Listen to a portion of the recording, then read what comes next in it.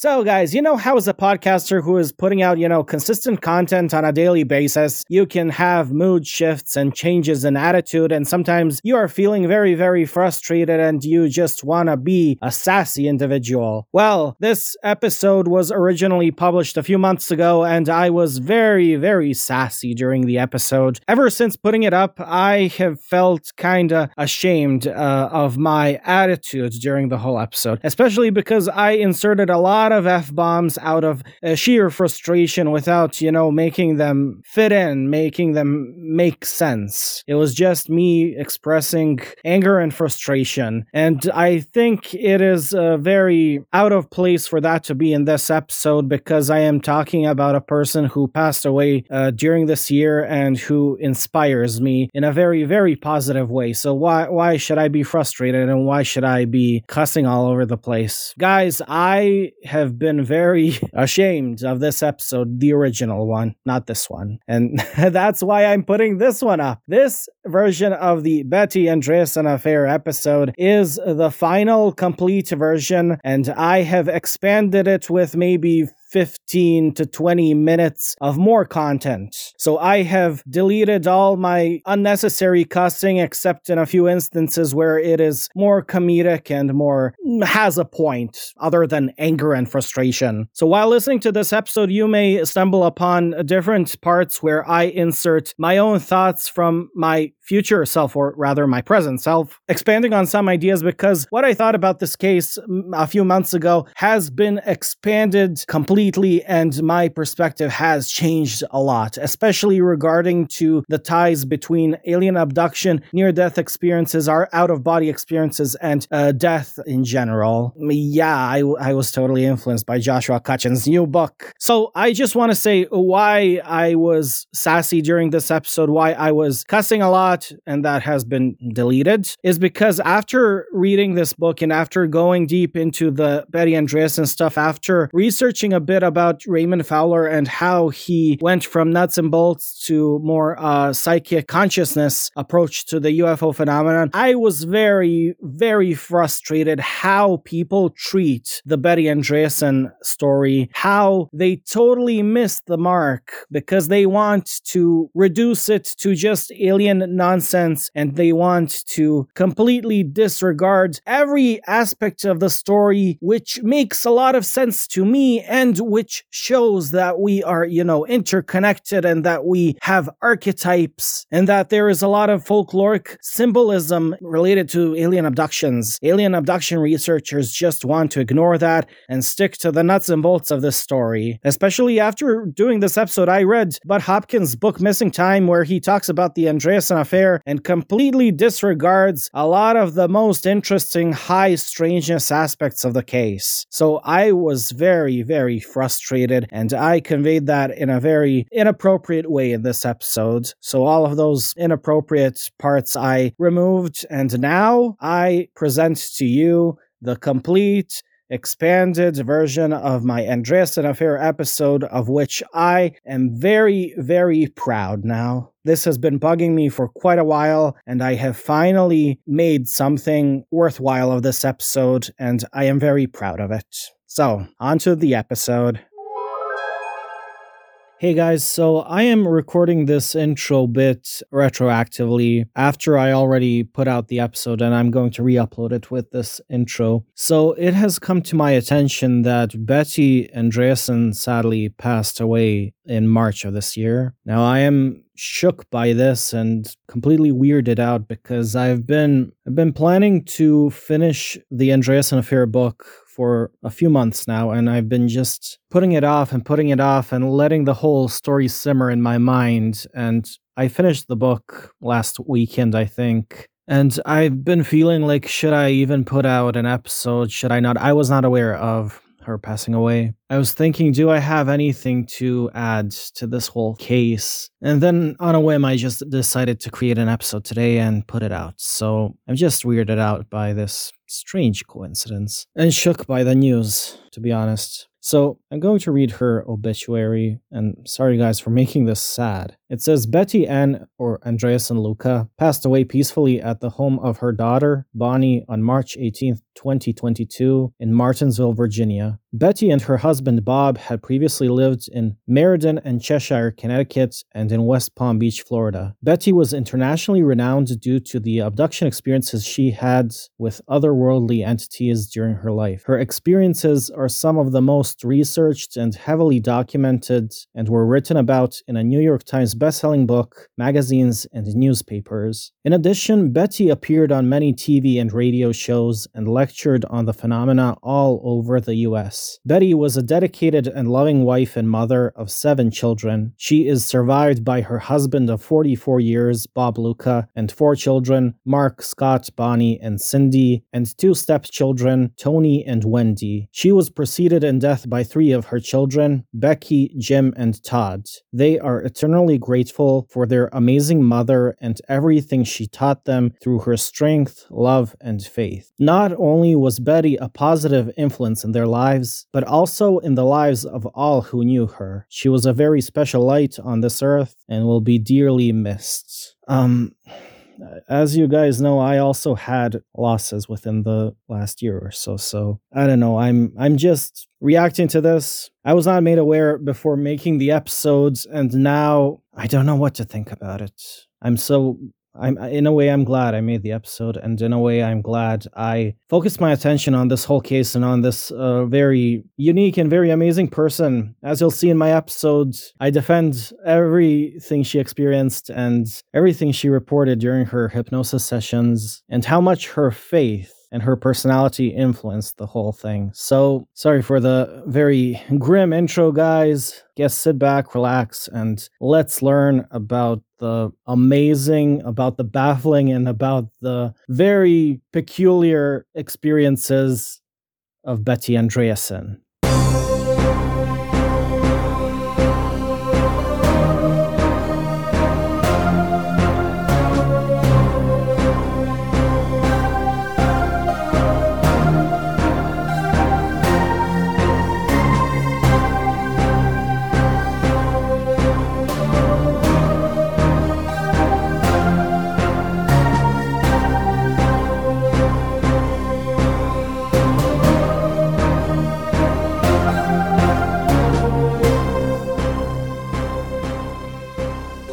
Hey guys, so I've had a case on my mind for a couple of months now, and I just recently finished reading the book related to the case. I've been thinking how I should approach this topic, how I should cover it. Obviously, I want to cover it. I'm doing an episode now on it, but how? How would I do this? It is a case that is one of the earliest abduction cases. It happened in 1967, which was 5 years after the Betty and Barney Hill abduction. It is one of the, if not the most well-documented cases of alien abduction, but also one of the most hotly debated ones, the most controversial case ever. It is discussed still to this day. Many podcasts have covered it. And I feel as though I cannot contribute anything if I, read off of Wikipedia everything that happened and pretend I'm a normal podcast, because I'm not a normal podcast. And this is not a normal abduction case. Oh no. If you are interested in this case, I would advise you listen to the audiobook version of the 1979 book, The Andreasen Affair, by Raymond E. Fowler. Although the version that was narrated as an audiobook was actually a new edition, which was released only a few years ago, I think the only difference is that it has an epilogue that goes into the writer's current opinions on the case and his, later investigations, because the dude actually wrote, I think, 4 books on this case. This is the first book that was actually in the New York Times bestseller list when it came out, so it was a very influential book in the UFO community. Now, the writer in question, Raymond E. Fowler, is also a very influential UFO investigator. And though he is most well known for investigating this Betty Andreasen case, you may actually be aware of the Allagash abductions as well. I think it was in Maine, the lakeside abduction of 4 artists. Well, he was the one investigating that case as well, and he wrote the book on it. That case was even featured on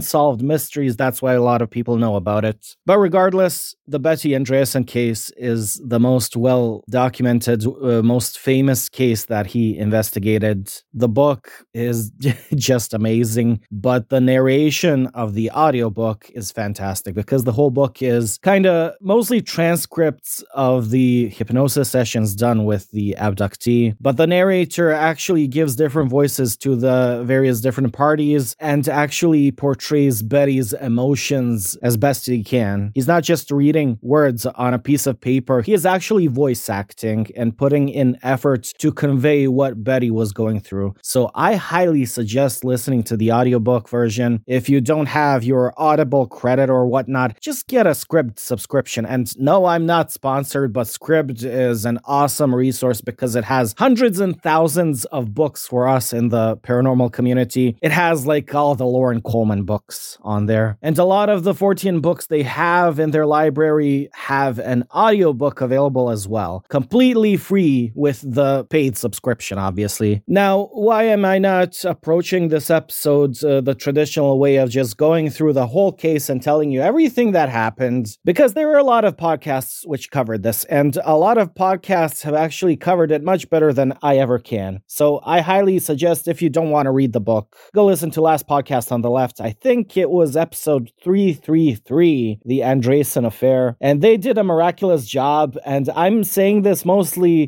because I'm biased, because they go into the psychological and the psychedelic and the psychic aspects of the UFO phenomenon, which is very apparent in this case. Just go listen to that episode. Like they come to all the same points that I have come to independently. I thought about doing this very, elaborately, but after listening to their episode, I'm like, I'm not that special. Other people come to the same conclusions as me, but what got me thinking after listening to that episode is, why can't the rest of the 14 community actually come to these conclusions? Why does everybody have to stick to the extraterrestrial hypothesis and want every case to be about aliens and UFOs and nuts and bolts, and completely ignore any psychological aspects of the whole experience? Are people just too invested in this childish, infantile idea of everything being physical and material and UFOs being spacecraft of aliens from different planets that are traversing the galaxy to reach us and blah, blah, blah? Well, that's why this whole case is very controversial, because this alien abduction starts off as a normal abduction scenario, but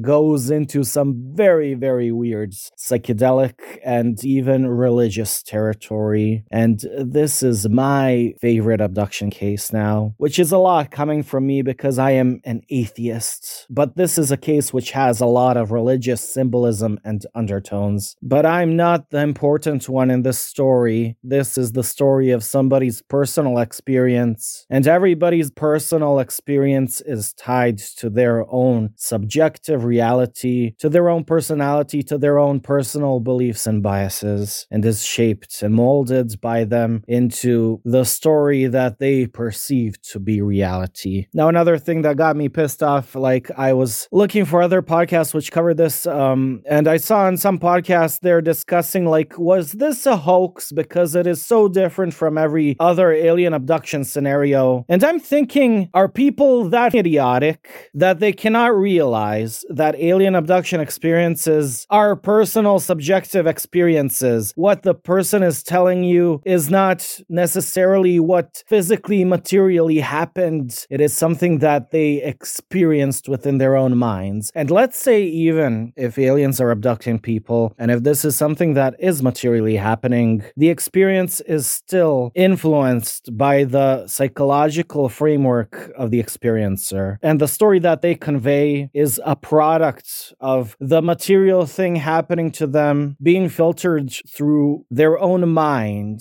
We are talking about experiences. We are not talking about objective events, because there is no objective evidence to any of this. All we have to go off of are recollections feelings which we get through hypnotic regression. So saying that something may be a hoax because it is too kooky and too, let's say, religious and psychedelic, something that we obtained only via hypnotic regression by talking to somebody about their own personal experience and going deep into their mind without any physical evidence. No, it's not a hoax. People actually believe in what they experienced, and it shapes and molds their lives. And who are we to say what is real and what is not if all of us are living in some kind of personal subjective reality that is completely different from the objective reality we all share? We live many realities at the same time with which overlap with each other. Yeah, guys, as you can see, this case just brings out a lot of emotions in me. It brings out a lot of emotions in a lot of people. Ufologists have been trying to make sense of this case for decades. Psychologists are trying to make sense of it, and even religious folks are using it for their own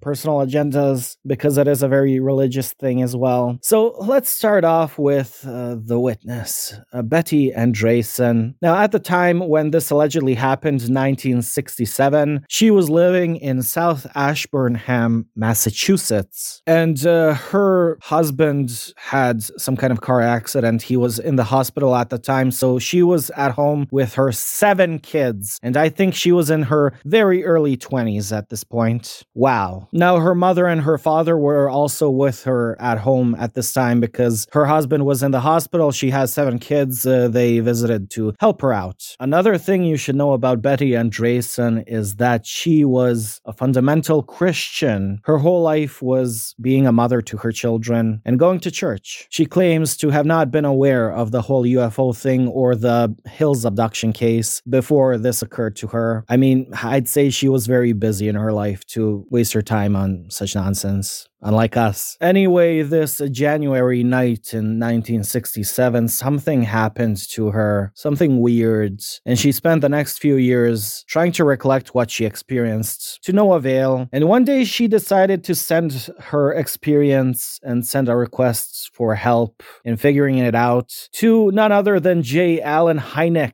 But as we all know, Hynek was a very nuts and bolts guy, and when he read her account of a very kooky, religious, Christian, psychedelic, he thought, this is a crazy person, and I'm just gonna ignore this. And he put it in some kind of pile of cases he had from what he deemed to be kooks. But eventually he got back to it and thought, this warrants actually some investigation. So he sent it to, I think, MUFON. And then MUFON sent the case over to their humanoid studies task force, whatever. They actually had a task force of people for humanoid studies. So they were probably looking over CE3, CE4 cases. The Hills abduction happened a few years ago, so hey, more and more of these cases of alien abductions are piling up and somebody needs to look into them. And the person who was tasked to look into this was the prominent ufologist, Raymond E. Fowler. Now, something you should know about Raymond Fowler is this, actually. He served as the director of scientific investigations for MUFON, and he even authored the first edition of the MUFON Field Investigators Manual. So he was a very, important figure in MUFON. Even though this was a kooky case, they assigned, a very important guy to look into it.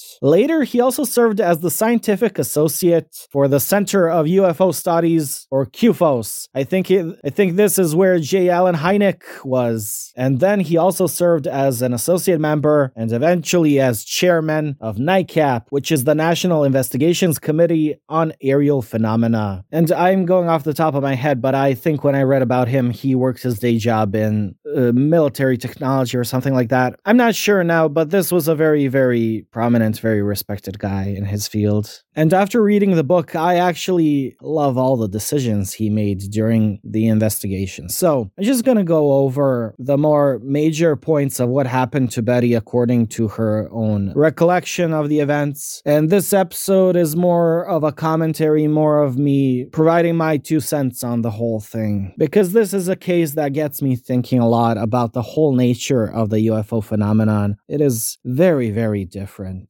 It starts off as, a normal abduction case, but just gradually gets weirder and weirder. So, this night in January in 1967, Betty was at home with her kids, with her parents, cooking dinner or whatever, when her father saw through the window the sky lighting up and these small, big-headed beings climbing down a hill towards their house. Now, this reminds me a lot of the Fae folk. You're just looking at a hill and you see down the hill a lot of these little people just walking downhill and going towards your house, and you have no idea what you're going to do about it. You're thinking, well, I'm in an enclosed space. I am in my house. I'm locking my doors. I'm safe. Well, these beings proceeded to phase through the front door, which was closed and locked. Now, as a child, I remember this case because I was under the impression that the aliens actually phased through the walls of the house and entered the house that way. But no, this was like 4 or 5 aliens just phasing through the front door, which was closed. But they were phasing in some kind of jerkily weird motions, like clockwork. It was very, very psychedelic. And at that moment when they entered the house, Betty realized that the rest of her family were essentially frozen in time. And the way she reacted to these entities is she thought they were angels. But instead of being, initially very terrified of them, she actually treated them as guests and proceeded to cook some beef for them. Now, she was a bit startled by their appearance. These were, I think, 3-foot tall grays, but they had very bulky chests. Like in her drawings, and you can see in the book, not the audiobook, but the actual book, a lot of drawings of everything she experienced. Like she accurately portrayed everything she was going through, all the beings, the later UFO, every room she was in, everything. I highly suggest checking out the drawings in her book, but they seem to be very bulky in their chests, 3-foot tall grays, and they had some kind of blue uniform with an emblem of a bird on it.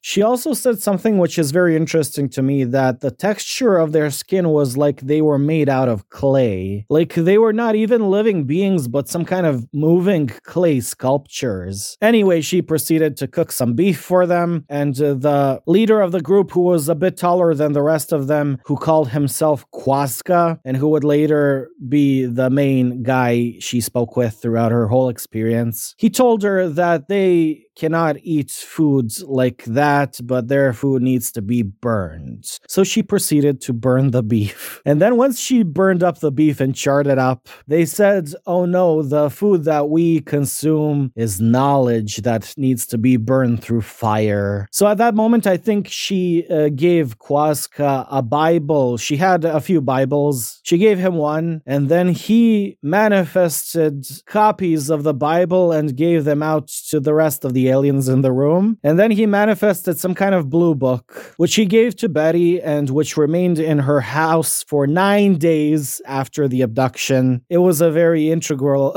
part of the whole investigation. What happened to the book, I don't think anybody gave a solid answer. It just disappeared after 9 days. I'm not going to go into it later, but after the abduction and everything, Betty attempted to read the book that was provided to her by this alien. And she said it was like a 40-page book, not unlike the MUFON investigator's guide thingy. But the first 3 pages were essentially pages that were glowing of white light or something like that. And the rest of the pages had very different symbols on it that she could not make sense of. It was very otherworldly, but she felt it was knowledge that was bestowed upon her by a higher entity, and that, only she could look at it, though she did have her older daughter look at the pages afterwards. Oh man, this is such a complicated case. Just go read the book, guys.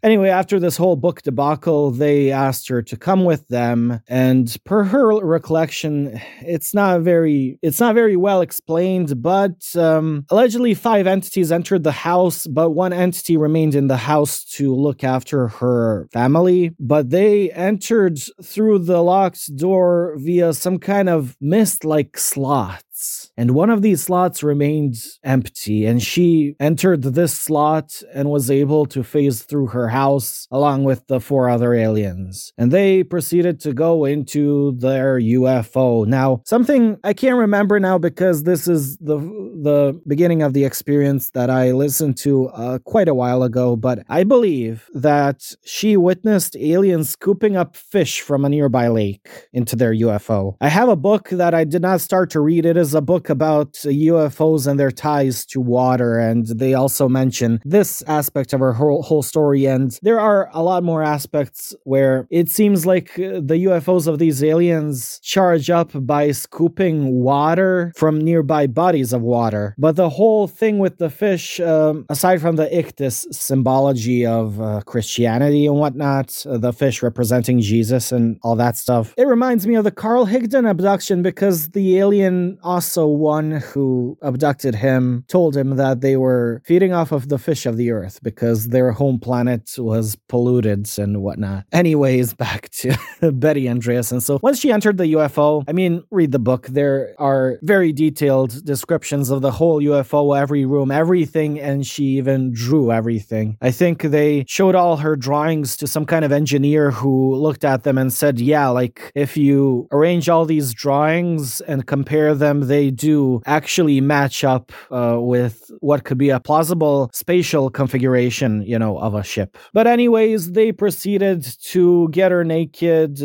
Well, not forcefully. They allowed her to dress into some kind of gown or something because she's a lady. And then they controlled her body by making her paralyzed, unable to move, and laid down on a table where they examined her with the whole shebang, needle up the nose and needle in the navel, just like with Betty Hill. They noticed a part of her was missing because she had a hysterectomy. So, more ties with the whole breeding program thing that people associate with aliens. Future Darwin here. So why the aliens probed her nose, stuck a needle up it, is because they were removing this round thingy that turned out to be an implant. And yes, you can see the Betty Andreasson affair as the first case of alien implants. The alien implant would lead up to further investigations of Betty's childhood and what she claims to have been, childhood abductions when they first implanted her. Also, I wanted to point out that there is this motif of a lot of women who are abducted actually having hysterectomies done prior. I know that Betty Hill had a hysterectomy and that the aliens were putting a needle up her navel for some reason. Now, I don't know if Betty Andreasson kind of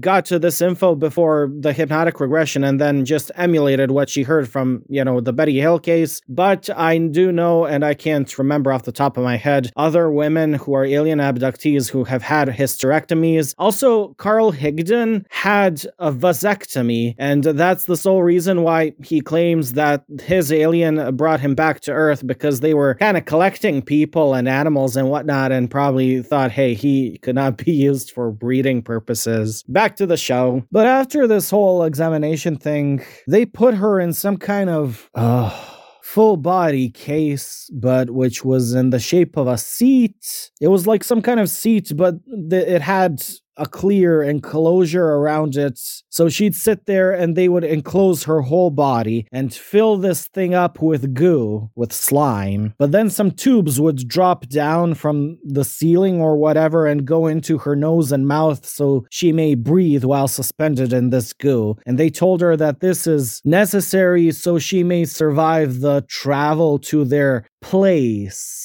They never necessarily said that they are from another planet, but rather from another place, which would, remind me of fairies again and everything Jacques Vallée talked about in his books. But hey, maybe it's, interplanetary travel and G-force and whatever, and her body needs to be protected. Well, this tube that went into her mouth actually dispensed some kind of liquid that they said was also to protect her during the travel. And this is another part of the case which reminds me of fairy lore, because as you guys may know, I'm a fan of Jacques Joshua Cutchin, and especially his first book, A Trojan Feast, which is all about food and drink offerings between humans and fairies and aliens and Bigfoot. And I think in his book, he actually mentions the Betty Andresen abduction, because once they provided her this drink, they proceeded to take her to their place. And that book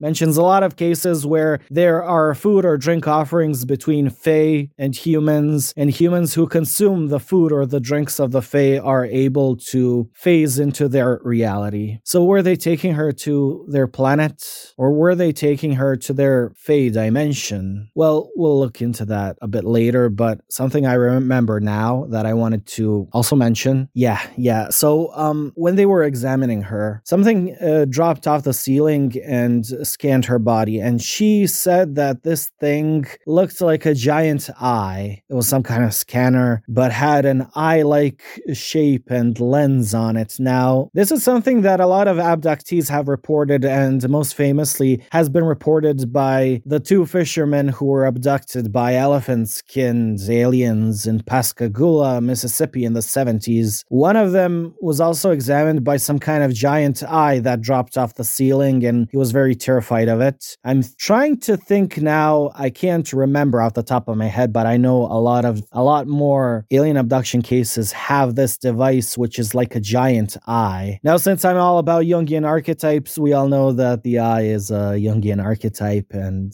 maybe these experiences are tapping into the social unconsciousness where we all have the eye as an archetype and pull out archetypal images. But maybe I'm just talking shit. Maybe that's the only instance of something you can tie to Jungian archetypes in this case. Maybe we can disregard that, huh? Well, no, because what happened next is bullshit insane. So the aliens took her to their place, but their place when they first arrived was this giant tunnel that seemed to be chiseled out of a mountain or something. And she stood on this levitating platform with two aliens which had black hoods over their heads, like she was going to an execution or something. But anyway, they traveled through these tunnels in this chiseled out rock or whatever. And once they exited the tunnel, they entered a place which was completely red. The sky was red. Everything was just red. She saw in the distance some kind of city or whatever. And the more closer they came to that city, the more she could see rectangular buildings that are covered in lemur-like alien entities which were, crawling over the outside of these buildings, but they were not really lemurs. They had giant eyes, two giant eyes on stalks, which came from where their head should be. So, they were headless, but instead of their head, they had two stalks which ended in giant eyes, and these eyes could move independently like a chameleon's eyes. And she was very terrified of these beings. The aliens that were alongside her just ignored these things, and they just proceeded to go through this wasteland with these beings all over the buildings and moved into another place which now turned completely green. The sky was green, everything was green. She could see buildings and pyramids in the distance, but it was everything was green. And once they entered this green place, these aliens took off their black hoods and felt very comfortable, like this was actually their domain and the red place was something that they feared. I mean, symbology of colors. And lights and colors play an important part in all UFO and abduction scenarios. Nobody really wants to go into that. I think Joshua Cutchin said in a podcast episode that I listened to recently that he is about to release a book about lights and the paranormal. So I hope he went into that, because I'd really like to read somebody do a deep dive of just why Betty saw these places in these different colors and what they mean, and if there is some kind of connection to the social unconsciousness. But we're going there. So in this green place, they proceeded to go on top of what she said was a pyramid, but not really an Egyptian pyramid, but a pyramid-shaped platform with a flat top. And on this flat top was some kind of structure that resembled the head of the Sphinx, but it had 8 cheeks cheeks, and she said that it was very feminine in shape, but also very masculine, whatever that means. But we're still not there yet. No, on this platform before her stood, I think she said, a 15-foot tall giant bird that resembled an eagle in shape. And there was some kind of light emanating from behind this bird, but the bird was, concealing the light. And the closer she got to the bird, the more and more hot she felt. And this was conveyed during her hypnosis sessions. She was getting so hot that she thought she was gonna die. She was burning to death, literally, by approaching this bird. And at a certain moment, this bird caught on flame and burned into a pile of ashes. It was a phoenix. And since she is a Christian fundamentalist, people may be aware that the phoenix was a very important symbol in early Christianity because it was used to symbolize Jesus. I don't know how much of this she could have heard, at church. She was not talking to theologians who were studying symbolism of early Christianity, but the image of the phoenix is something that is ingrained into the social unconsciousness. A lot of ancient civilizations have legends of a phoenix. But also something else, because in the pile of ashes that were left over after the burning of this giant bird before her, out of the ashes emerged a fat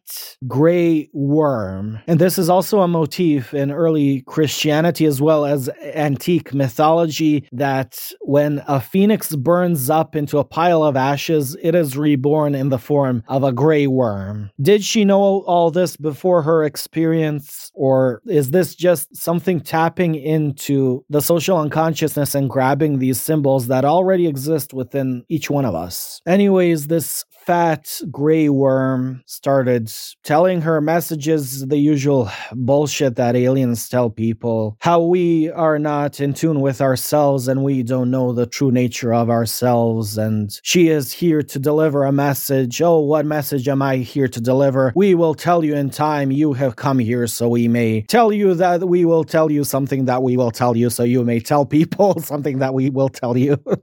Damn, man, these fucking aliens bringing you to their planet or plane of existence and whatever, just to tell you that they will tell you something in due time. Now go back, child, and tell everybody that we told you that they will be told. Now, obviously, all this was gained through a hypnotic regression, and during the sessions, Raymond Fowler and this other investigator just stopped for a brief moment to assess the situation and talk with each other whether they should even proceed with the investigation, because, this started off as a normal alien abduction where they, essentially probe and experiment on somebody, and that's totally acceptable. But once she went into their plane of existence and encountered this giant bird and all this Christian symbology, and while burning to death, she started saying, "Oh, Jesus, oh, Jesus," that's where they draw the line and are like, is this ramblings of a crazy person, and is this even worth investigating? Now, some later investigators, huge investigators of the abduction phenomenon, such as Bud Hopkins and John Mack,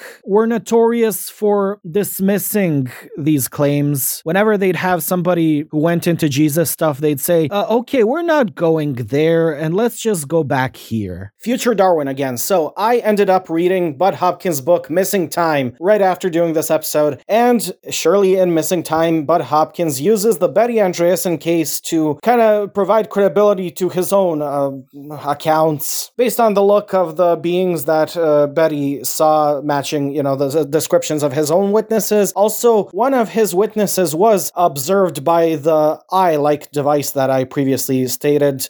So he, used the eye-like device in the Betty Andreasson case as well as the Pascagoula case to provide credibility to his own work. But he completely ignored the Phoenix bird situation, and he pretended that never happened. Also, if you read the Andreasson affair, Raymond Fowler even says and suggests that maybe the whole Phoenix bird situation was, a false memory implanted by the Greys. But as we will later see, Raymond Fowler turned out to be a very good guy, and he is the only guy who properly took care of this case and went through with it and documented the whole high strangeness of it, and I applaud him for this, and he is my hero now, especially now that I'm reading more of his work and familiarizing myself. Also, Joshua Cutchin did not end up writing a book about lights, but rather about death and the paranormal called Ecology of Souls, which is very heavily influenced by the Whitley Strieber case, but also the work of Raymond Fowler. And as we'll see later, Raymond Fowler goes into how alien abductions are tied to the afterlife. Back to the show now. But what Fowler did, and I applaud him for this, he actually made the great decision of treating this as a personal experience by the experiencer and letting them go however deep they want into the kooky and religious side of the whole thing, because it is something that she experienced personally. She wasn't lying, she wasn't hoaxing anything, and this was definitely not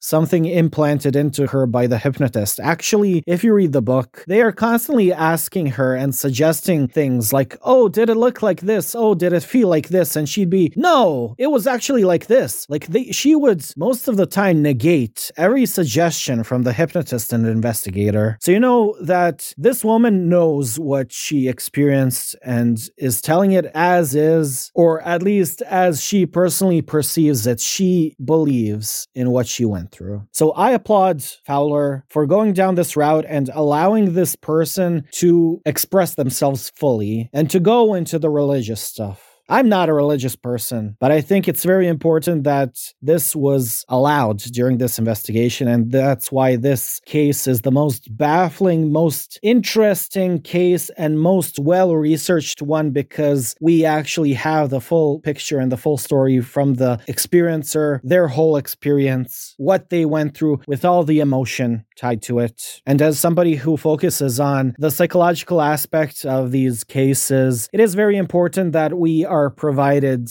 an insight into the psychological framework of the observer of the phenomena, because this is phenomena that they are experiencing that is filtered through their personality, through their psyche, and molded by it.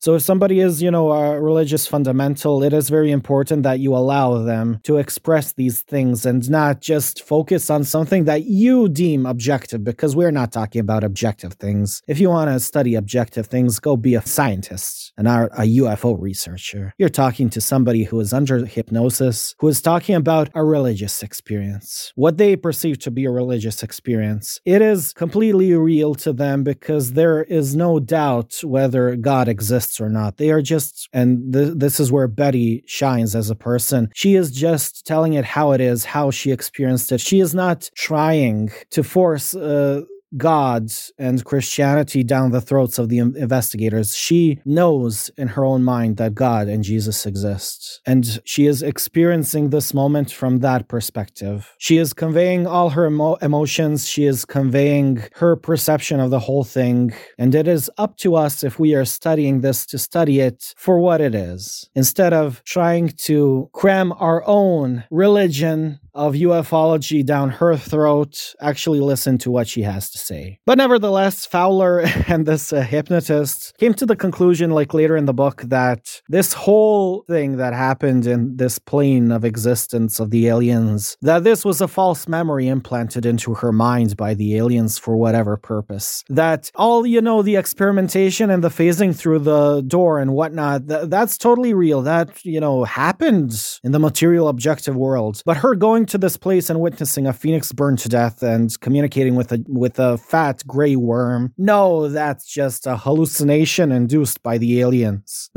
This is something that Bud Hopkins likes to go into a lot. I don't like it when people have an agenda. Instead of accepting this experience for what it is, as a psychological and emotional and yes, maybe even religious experience, they need to rationalize it, and they need to cherry pick the parts which actually did happen. Aliens coming from the sky and abducting people, that's totally real, but then dismiss something else which they cannot accept as, oh, that's just a fantasy reality induced by the aliens because the aliens want to trick us, because they are tricksters. You mean like the fairies of antique folklore? Oh no, aliens are a different thing. They have nothing to do with fairies. Blah, blah, blah, blah. To be fair, and this is more stuff I want to go into regarding Raymond Fowler. So at first, while writing this first book, The Andreessen Affair, at first he did think that this was, a hallucination induced by the alien entities for whatever purpose. But later on, he wrote more books with Betty, and Betty went on to marry a guy who also had his own alien abduction experiences, and it turned out that both of them have been abducted since childhood, and that their abduction experiences are probably correlated, and that they were maybe abducted by the same group of aliens, whatnot.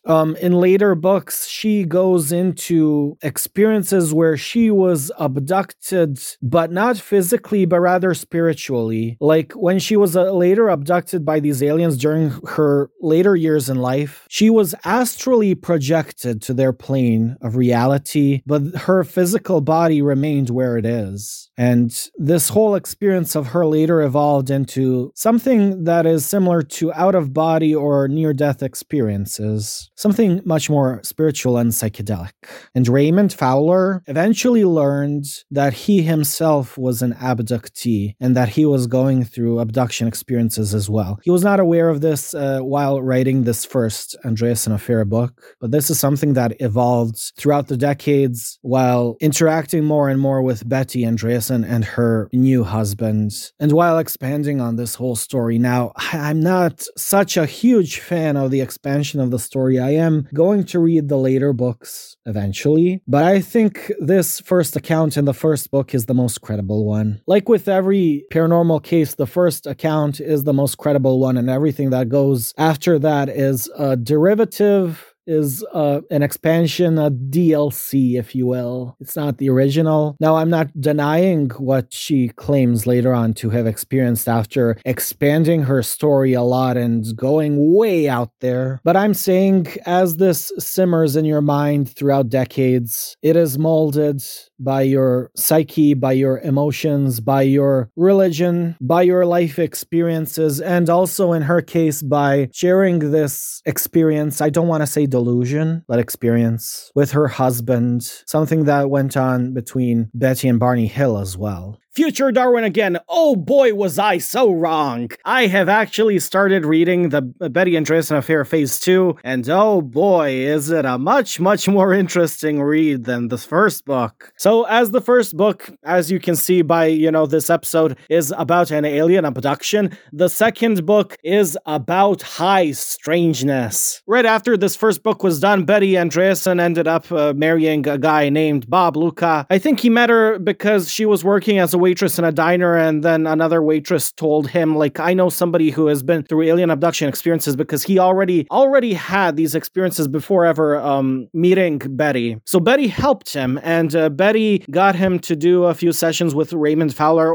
most of the sessions were not with Raymond Fowler because he was busy at the time, and he employed a whole team of investigators to, do the hypnosis sessions on Bob Luca and on Betty, and they uncovered a lot of stuff. Oh man. Not just via hypnosis and about the, childhood alien abduction experiences, but while doing the hypnosis sessions, there were high strangeness moments of, electronics going haywire, people seeing lights, light orbs, shadow people, stuff like that. The second book is totally wacky in a very, very positive way, and Raymond Fowler, while investigating for the second book, constantly kept writing, I just want to quit this, and I just want to throw everything Betty Andreessen related in the trash. I don't want to do this anymore. This is getting so weird and over the top, and I just can't keep up. So guys, this episode was recorded originally before I ever got way deep into the Betty Andreessen stuff. Just go read everything you can, and go read Raymond Fowler's other work, even if you are not into, near-death experiences, outer body experiences, the afterlife, everything like that. There is a lot of stuff there to ponder over. So, back to the show. Now, anyway, throughout the decades, as Raymond Fowler interacted more and more with her, he realized that he himself was an abductee. And his later books would go into this a lot. Now, in 2002, he released a book named UFO Testament: Anatomy of an Abductee, where he would go into his own personal abduction experiences. Now, I don't know how much of this whole thing is a fantasy and is a somewhat folie à deux of people sharing delusions between each other, because he, throughout the decades, went from, a nuts and bolts ufology guy just like J. Allen Hynek to somebody who is more open to the psychic connection and spiritual connection of the UFO phenomenon, which I approve of, because I also think the UFO phenomenon is a psychic, a psychological, a psychedelic thing, and not a nuts and bolts thing. But he went a bit farther than I'm willing to go, and maybe that's just my own bias and my own problem. But I wanted to read something from him, and this is from a book that he just recently published. This book is from 2020, and it is titled UFOs: The Ultimate Abduction. And I think this description of the book on Amazon clarifies what his whole view on the UFO phenomenon has molded into now that he's over 80 years old. And also after decades of interaction with Betty Andreasson, her husband, and this whole thing. So he states in the description of this book on Amazon, this book addresses and answers a rampant question within ufology, whether UFOs are physical or psychic in nature. In my early days as a UFO investigator, I would throw UFO reports that contained paranormal phenomena in the proverbial wastebasket. This is what J. Allen Hynek was known to do. My position, etched in the halls of Congress, was that UFOs were machine-like physical craft from another star system. However, as time went by, I watched in dismay as several respected UFO researchers moved from a physical to a psychic interpretation of the UFO phenomenon. Little did I know then that my own view would also slowly but surely be honed to accommodate even deeper levels of the psychic components triggered by the UFO experience. Stringed two together by amazing synchronicities, I became obsessed, one after the other, with UFO abductions, out-of-the-body experiences, near-death experiences, after-death communications, quantum physics, and the time-slip phenomenon. Studies of these phenomena led me to the startling conclusion that they and UFOs are interconnected and all part of one encompassing meta-phenomenon. I concluded that UFOs originate from the dimension NDEers describe. NDEers are people who experience near-death experiences, and that we are transitory citizens of that world of light, again, light being an important aspect, who shuffle back and forth between a particle dimension and a wave or light dimension through reincarnation.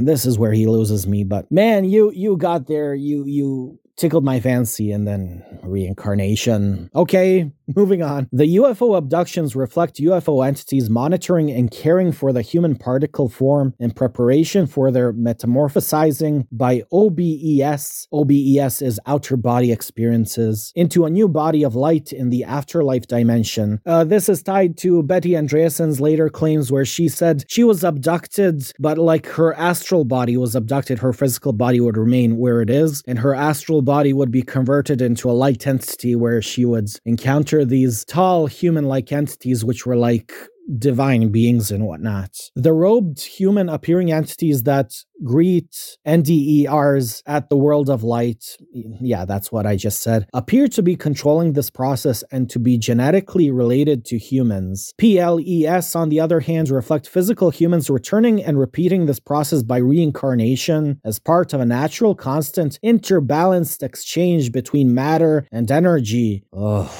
Between particle and wave. Inconceivable as this might be to the reader, yeah, the final analysis reached by the author is that UFOs represent a final abduction for one's current life and that we are property. Okay, So Raymond D. Fowler got enlightened and started to treat the UFO phenomenon as it should be treated, as a psychological, psychedelic experience, as a more spiritual thing, as a more abstract, subjective experience rather than an objective reality. I am totally in for that. But as you may see, he went into some place, and I think this place was heavily influenced by Betty Andreasson, because Betty Andreasson was the one who was later on claiming to meet these giant human entities of light that would greet out-of-body experiencers and near-death experiencers in this other dimension of reality and whatnot.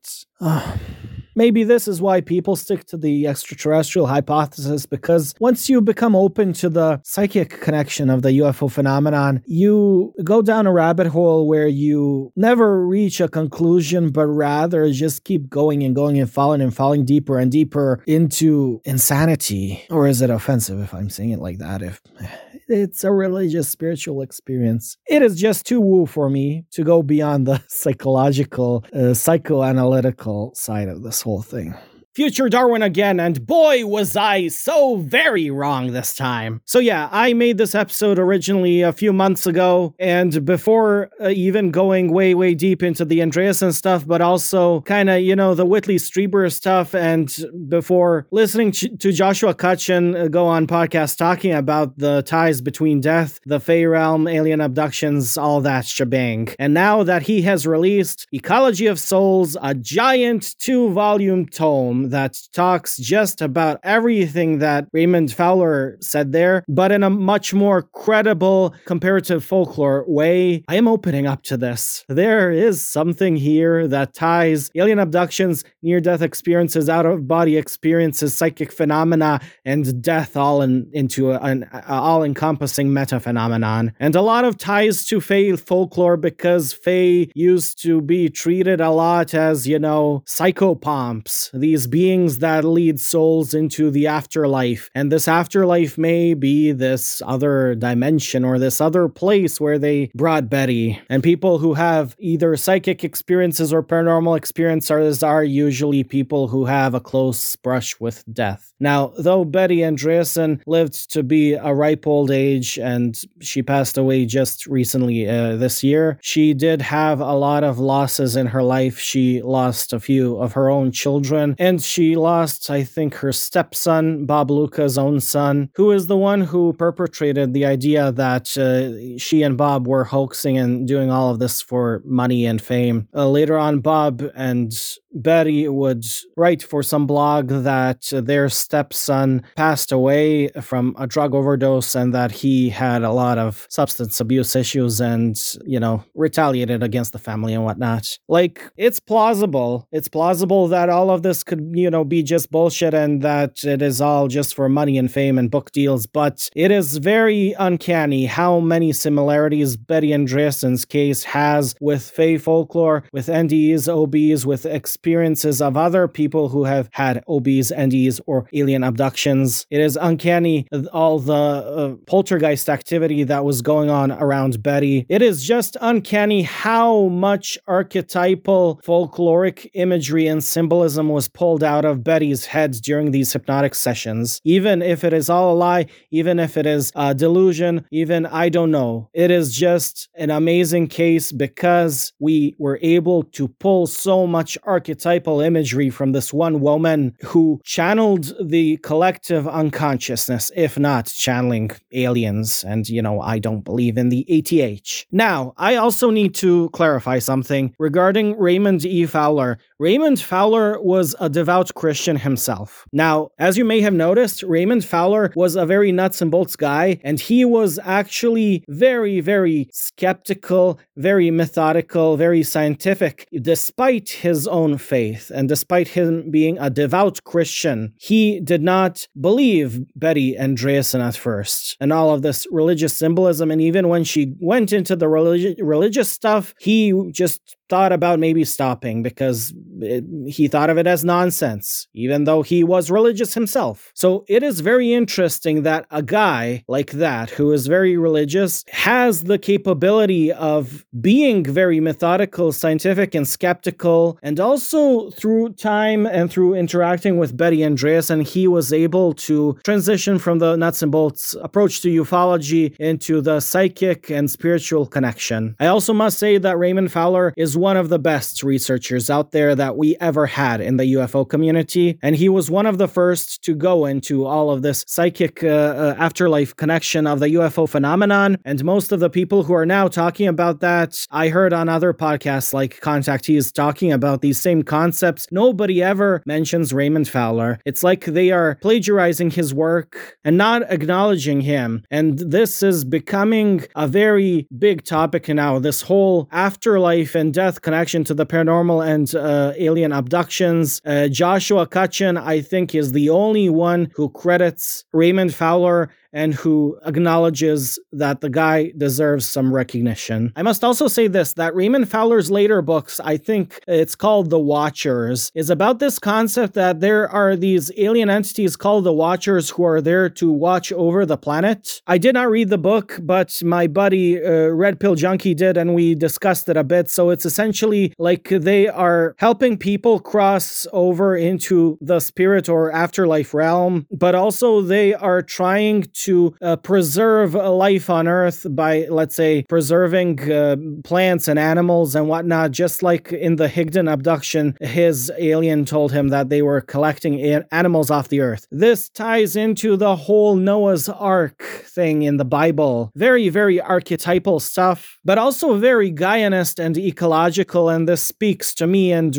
I resonate with it. Because of the whole concept of conservation biology and of even what we do now, we have banks of plant seeds, so we can store genetic information in case species go extinct, so at least we have their genetic data so we may eventually revive them, because every living being on the planet is a genetic resource. And also this goes into the Gaia hypothesis a lot, Raymond Fowler's work, because in the Andreasson Affair Phase 2, the second book, Betty has a lot of encounters with aliens which are based in nature, in a way, in messages of how she should take care of nature more. And after having these experiences and they hypnotized her, bring her back to, a child, she said that after having these alien abductions, she feels one with nature, she feels love towards Mother Earth, and she feels like she needs to be more in tune with animals and plants, and that she does not want to hurt the planet. Very Gaianist, and I am very intrigued by all this. Is a Gaian consciousness actually communicating to Betty Andreasson via puppetry of aliens? I don't know, but I am still not done with the book.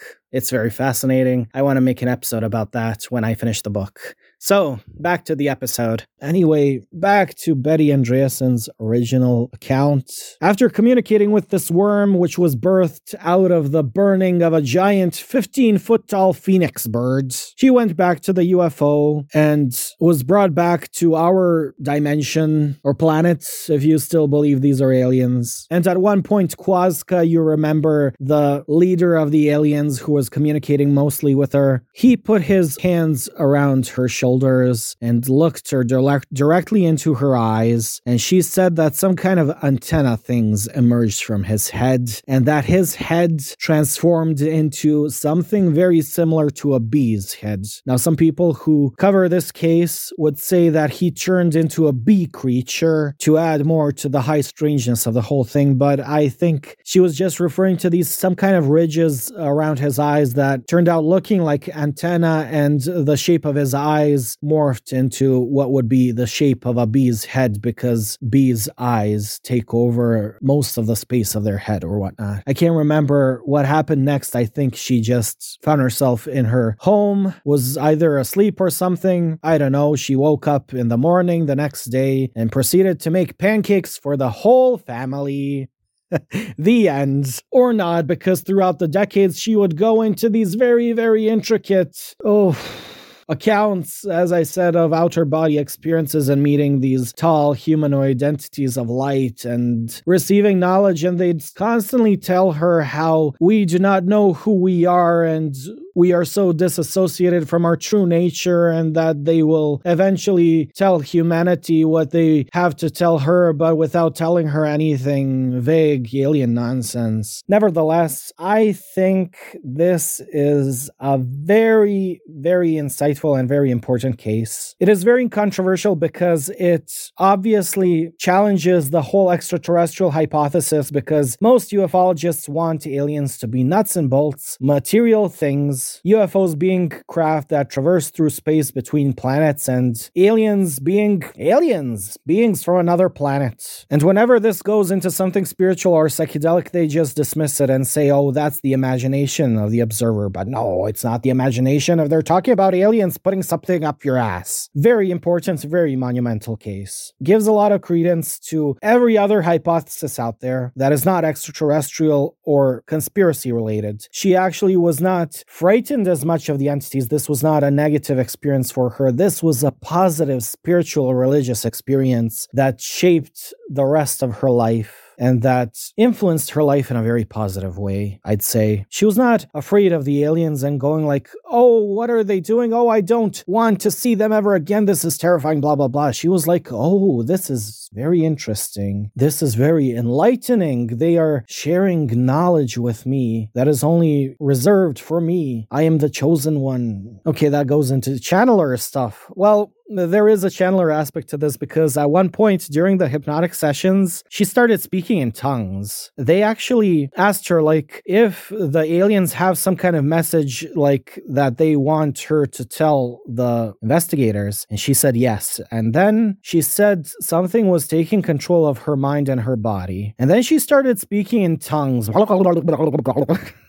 They even, in the book, wrote everything that she said, tried to find the letters for it. It was complete gibberish and nonsense. And then she claimed that she was channeling some other alien who would tell them what they need to know once they need to know it and whatnot. I know I'm laughing at this. I know I'm being very silly with it. It is very silly. And it being very silly is not a reason to dismiss it and not a reason to say that it should be ignored and it should be thrown in the trash pile. This is actually one of the most important alien abduction cases because it provides us a lot of the psychology of the witness. Because the investigators were open to humor her side of the story, to listen to it, to let her express herself. She was completely genuine and she believed in everything that happened to her, that she claims to have happened. And out of all this, we get gold. We get this whole account of a phoenix bird, which was actually witnessed by other alien abduction experiencers later on, and is evidence of this motif of a flaming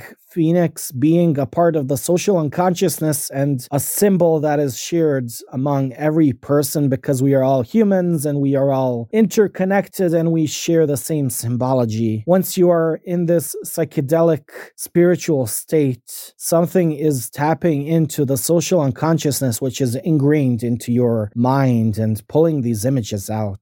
It is very interesting stuff and it is worth studying, not from a ufological bullshit perspective of aliens, but rather from a folkloric perspective and a psychoanalytical and sociological perspective. We can use these accounts to prove the existence of Jungian archetypes. This person is going through a psychedelic experience and they are pulling imagery that is archetypal and that is shared between everybody on the planet. And yeah, I know I keep saying these are psychedelic experiences because they are. I see all alien abductions as psychedelic and spiritual experiences. I see them as something subjective happening within the mind of the observer. Now, I don't know if this whole narrative was experienced by her at that original date where she felt something happened to her, or if it is something being constructed from new during the hypnosis session. But however you put it, this person, during the construction of this whole narrative, is in an altered altered psychological state and is pulling from the social unconsciousness these archetypal images and incorporating them into the narrative of their experience. So yeah, very, very important case. A lot of people want to dismiss it as kooky. A lot of ufologists want to dismiss it because it is not what they want to hear, and it does not prove aliens and flying saucers. It actually makes the thing much more deep and complicated and intricate.